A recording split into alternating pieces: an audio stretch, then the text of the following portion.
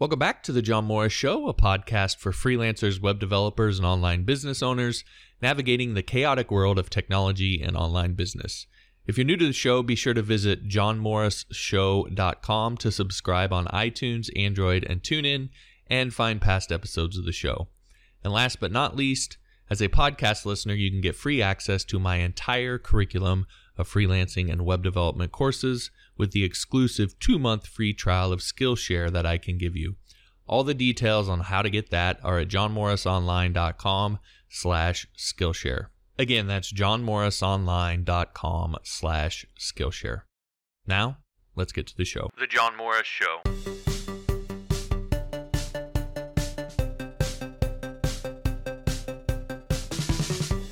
Have you guys heard about this game jam thing?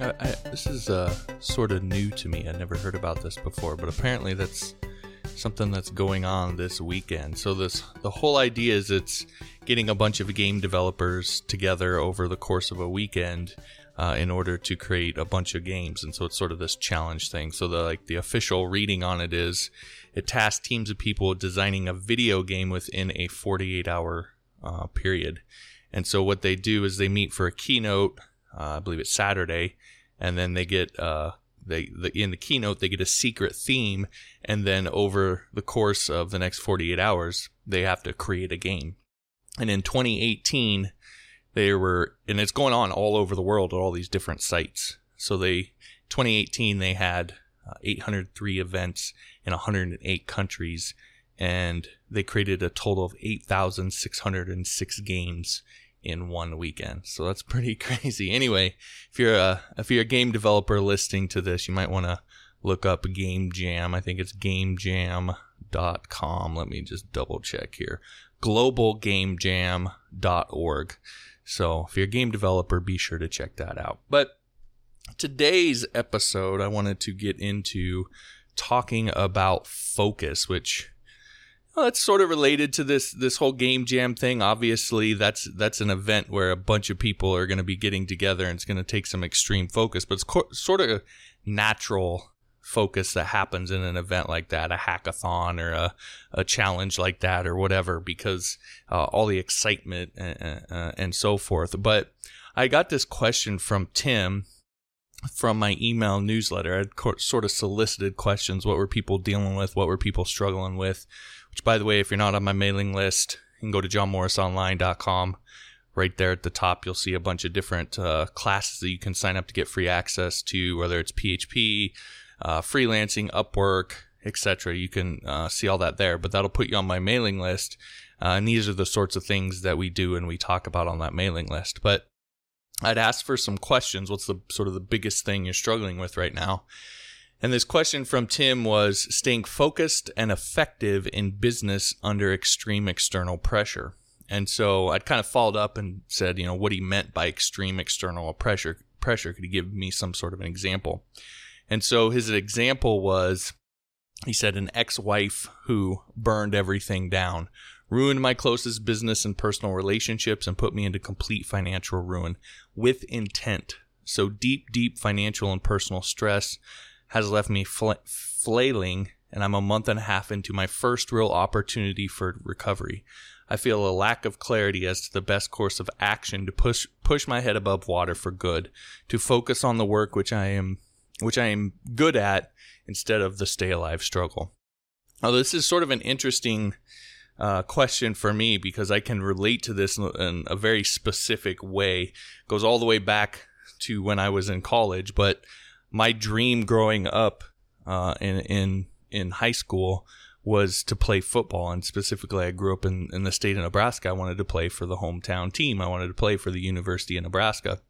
And I had gone my freshman year to a smaller school in that area, and I decided to transfer and attempt to walk on at the university.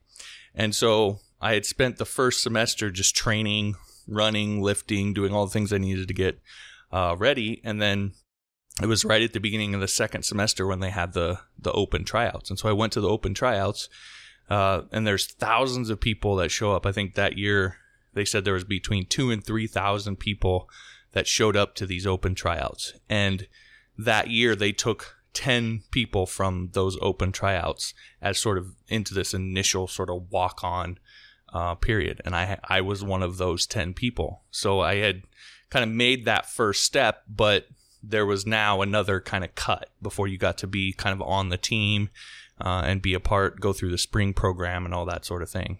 And so here I was, right in the right on the doorstep of this dream that I had had since I was a little kid, to be able to play for this team and make this team and do this sort of thing. And I was at the same time dealing with a lot of external pressure. I had moved in with my girlfriend at the time.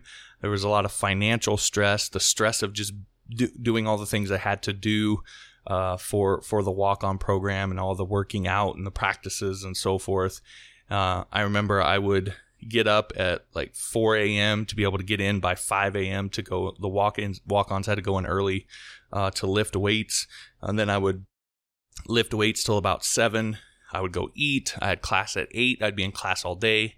Then I would have, afterwards, we'd have our winter conditioning, and then we would have 7-on-7 drills, and I'd be at that till about 6 o'clock at night. And then I'd have to go from that straight to work and work till about 10 o'clock at night because, my family was not wealthy. I had to pay my way through college. So there was a lot of things going on around this whole thing. And I, unfortunately, at that time had not learned yet how to focus in that circumstance. And I ended up becoming really disillusioned and ended up not putting in a full faith effort to what was ultimately my big dream at the time, and ended up not making that second cut. And so I can sort of relate to this idea of, I've gone through this thing. I'm sort of on the precipice of putting it all back together. And I should be focused, right? I should be able to push through this, to muster the energy and be clear about what I need to do. But I'm not feeling it. I'm feeling a lack of clarity as in terms of what to do. So I can really relate to this. And so I do have some ideas about this and some things that you can do, specifically 3 things that you can do. But before I do that, I want to sort of talk about what it is not. And I think the big mistake that people make is they think that focus is about discipline. And I don't think focus is about discipline at all. And if you just take some time and you think about the moments when you've been really focused in your life, when you've just had that laser focus, you were really dialed in and you were just cramming through things, getting things done. Did it really require a lot of discipline? Did you have to force yourself to do it? In a lot of ways, simply having to force yourself to do something is what creates a lack of focus. And so, to me, it's not really about discipline. It's about a number of other things. And a good example I think of is, my kids when they play Fortnite.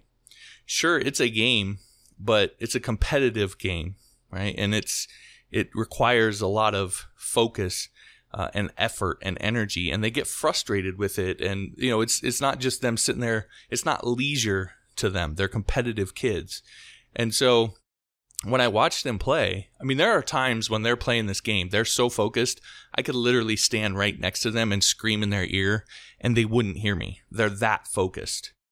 Now, a 6-year-old and an 11-year-old don't necessarily have a lot of discipline in terms of forcing themselves to do something that they don't want to do. Most kids generally they really only do things that they want to do and don't have that sort of discipline.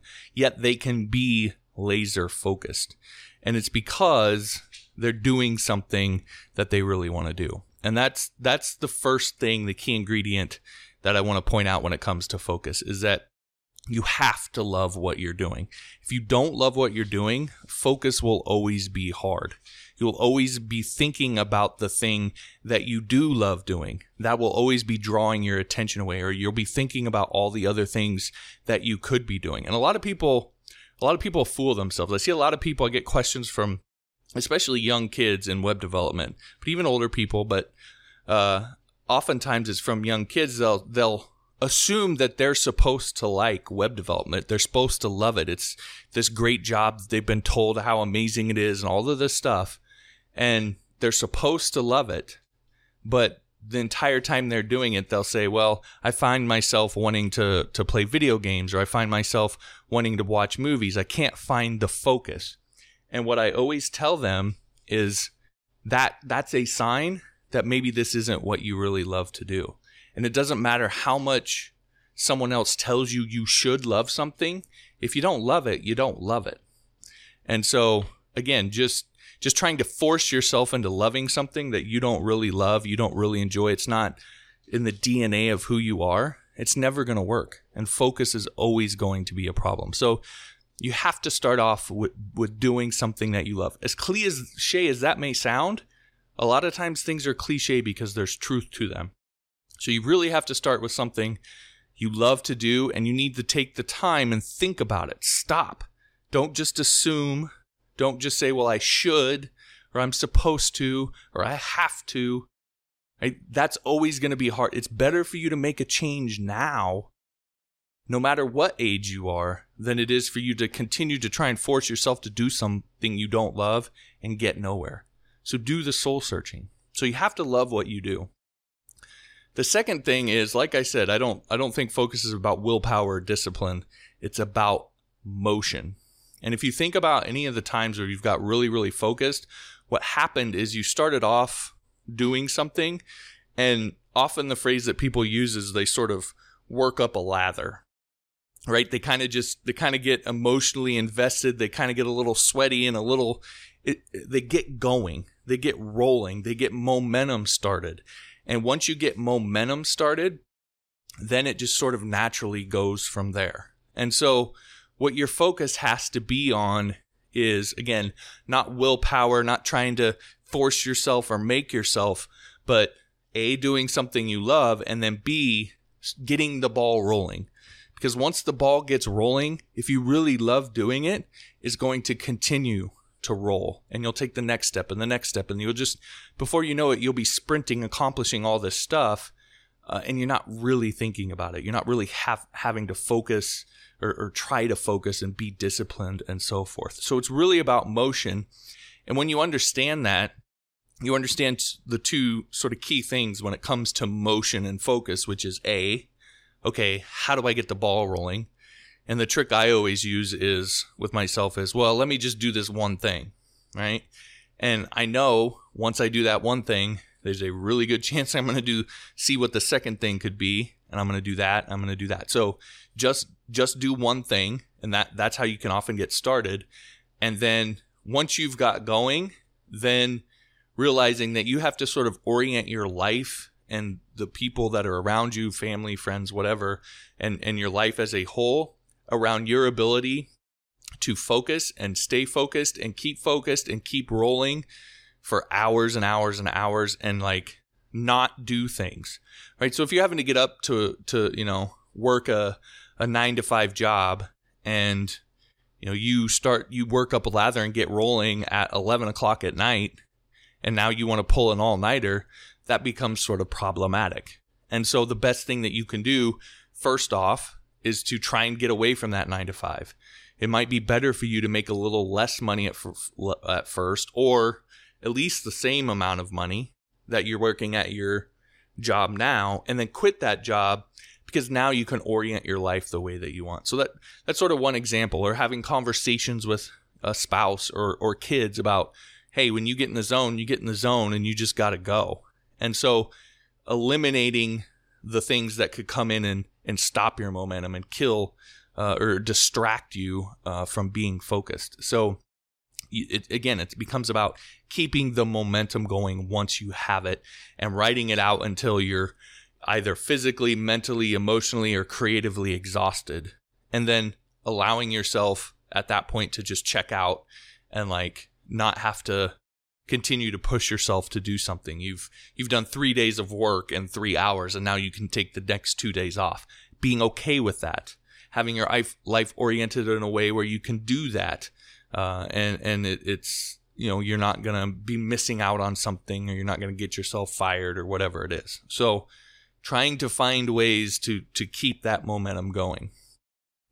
The third thing then is focusing on one step at a time. So you don't want to, or you don't need to try and focus on the next 100 steps. Okay, at any given moment, you only need to focus on the one thing in front of you. And I think what a lot of people do is they start thinking about all the things that they need to do, and they sort of get overwhelmed and stressed out and anxious and so forth. And so then they end up doing nothing, which now makes the situation entirely worse. And so you don't need to know what even the next step is after the one you're taking. You'll only need to know what the one you're taking now is. And once you've taken that one, the next step will become clear to you, and you'll be able to sit and have some time to think about it from a different position. It's sort of like if you're climbing a mountain and you can't see all the way up to the top of the mountain. Let's say it's like Everest, a really tall mountain. You don't know the path up at the top. Right? You have to get up there first before you can see where you got to go. But to get all the way up there, you have to get the next 10 feet. And then once you get those 10 feet, now you can see where the next 10 are and the next 10 are. And you have a general idea and a general direction of where you're trying to go. But you have to start walking before you can actually figure out exactly where you're going to need to step and exactly where you need to go. Even if you've been up this mountain before, this time it's going to be a little bit different. The landscape will have changed a little bit. The ice and the snow is different. You're going to step here this time instead of there. The details always change. And so the only way for you to really know where you're going to have to take that 99th step is for you to take the first step, and then the second, and then the third. And so that's all you can focus on, is the step that's right in front of you. And when you do that, you become laser focused on that one thing, and you don't allow the bigger picture, the grand scheme of things to sort of overwhelm you and slow you down and get you frustrated and get you anxious or leave you confused. So the question is, and a lot of times what people sort of rebut that with is, I want to make sure I'm going in the right direction. I want to make sure I have all the information. I don't want to waste time, etc. But all you can ever do at any given moment, no matter how much information you collect, is make a decision based off the information you have at that given moment. So does that mean that the step that you're going to take is going to be perfect? It's going to be exactly what you needed to do? No, it may be completely wrong, but the only way you're going to know that is to take that step. And so you just have to look at the information that you have at any given time and take that very next step. And that in and of itself will provide you feedback and provide you more information than if you were to go out and try and research everything. And I'm not saying don't do that. Research is certainly one of those steps, but you can't spend forever doing that and then not taking any steps, right? Action is what provides clarity more than anything else. So again, just focus on that one step in front of you. That will bring you more clarity. That will help you to figure out what to do next. And then you just keep doing that. So you just constantly keep asking yourself, what is the next best step that I can take at this moment? So I think if you combine those three things, you're doing something you love, you learn how to create and keep momentum, and then you focus on one step at a time, that will be sort of the way that you're going to really create this kind of deep laser focus. That the image that I sort of always have in my mind when I think about this stuff for myself is, me sort of sitting at a desk, typing on my computer, like in the middle of a tornado. Everything is swirling around me. There's houses flying and pianos flying out of the roof and cars and animals, and it's all swirling around me, but I'm in the middle, in the eye of the storm. I don't notice any of it. I don't see any of it. And I'm just continuing to do what I do as everything swirls around me, and nothing's going to break my focus. And so that's the mentality that I have when it comes to this sort of thing. So again, I think if you do those three things, it's going to allow you to create that eye in the storm sort of mentality and that kind of focus for you to be able to accomplish and do whatever it is that you want or need to do, regardless of what's going on around you. So that's it. Take that for what it's worth. Hopefully that helps you, in your career and in your life and so forth. Now, of course, if web development and freelancing is a part of what you're doing, then that's what I'm here to help you with. I have an entire curriculum that will help you do that you can get access to over on Skillshare for absolutely nothing. A lot of the steps that you need to take in order to get where you want to go in your career, a lot of them can be found and learned in that. So if you want to learn more about that, just head on over to johnmorrisonline.com/Skillshare. It has all the details, all the links you need to get the no-cost access and so forth. Of course, if you liked the episode, I'd appreciate if you'd head on over to johnmorrisonline.com/iTunes and leave me a review there. Or if you'd like a free module of my PHP course, you can go to johnmorrisshow.com, click on the Get Started link at the top, and it'll show you how to leave a review and just leave an honest review. You don't have to leave any certain kind of review, just leave an honest review. But if you do that, I will give you Module 1 of my PHP course for free. Again, all the details on that are at johnmorrisshow.com. Just click on the Get Started link at the top. All right, that'll do it for this episode. Thanks for listening. We'll talk to you next time. The John Morris Show.